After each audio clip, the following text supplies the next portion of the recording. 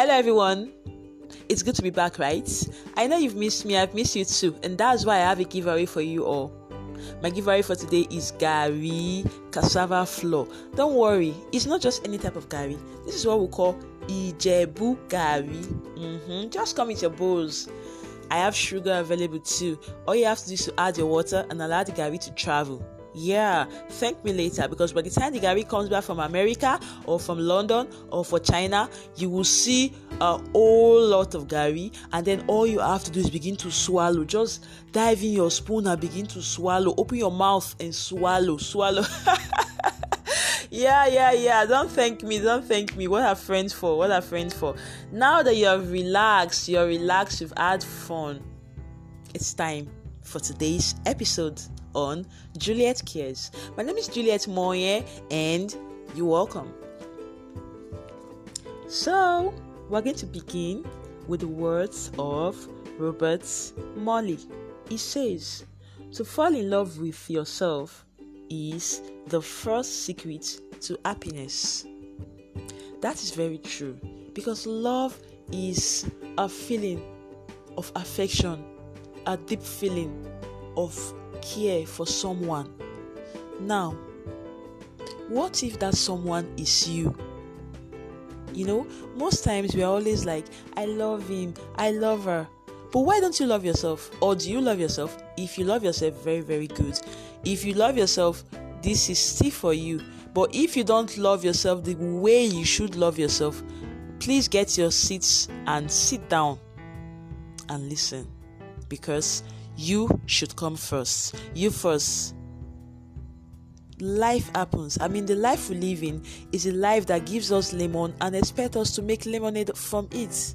That implies that we must be healthy. We have to be healthy even to go to work, because if we are not healthy, we can't make that money, and we just have to secure the bag. Also, if we are not strong, we will not be a shoulder for others to lean on. And it's very important that we should be all this. We should be healthy, we should be strong, we should be happy. When people begin to see the way we love ourselves, they begin to love us, they begin to respect us. That implies that we have to come first. I have a poem that talks a little bit about life, which I would love to share. It goes, life demands a lot of things. How we walk, the stamina in our courage. But where are we expected to get the energy from? When we are eating like cabbage. Everyone wants their own share of the package. They don't care about us. They just want us to pay homage. I come with my own baggage. Blood runs in my veins. Though the bag is heavy, I look past the pains, because all I want is to lean on your shoulder. I am not here to be tied up in bondage. I just want to fly high like a kite, play in the storm even when it rains. So, dispose of your reins. It's time to end the rampage and the barrage.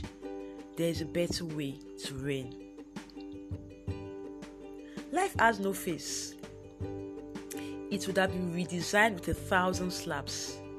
First, it pushes us into the pool. Then, it dives into the pool to pull us out. All is well, all is well. We chant like Sango worshippers. But we know the bitter truth. We are taken for garbage. A bin where trash is trash. We wake up and dress up, but the stench never leaves. Like a skunk, it stinks. It stinks so bad we get choked to a state of dyspnea. But we never relent. We are undoubted. We still have the drive, and drive we must out of the garage. That is a poem talking about life. But that's not all. Even the words of Oprah Winfrey says, don't worry about being successful, but work toward being significant, and the success will naturally follow. That means we should just go out there and be ourselves. We should go out there and love ourselves. Okay? Thank you so much for joining in today. Catch you next time. Same person, different package. My name is Juliet, and love yourself.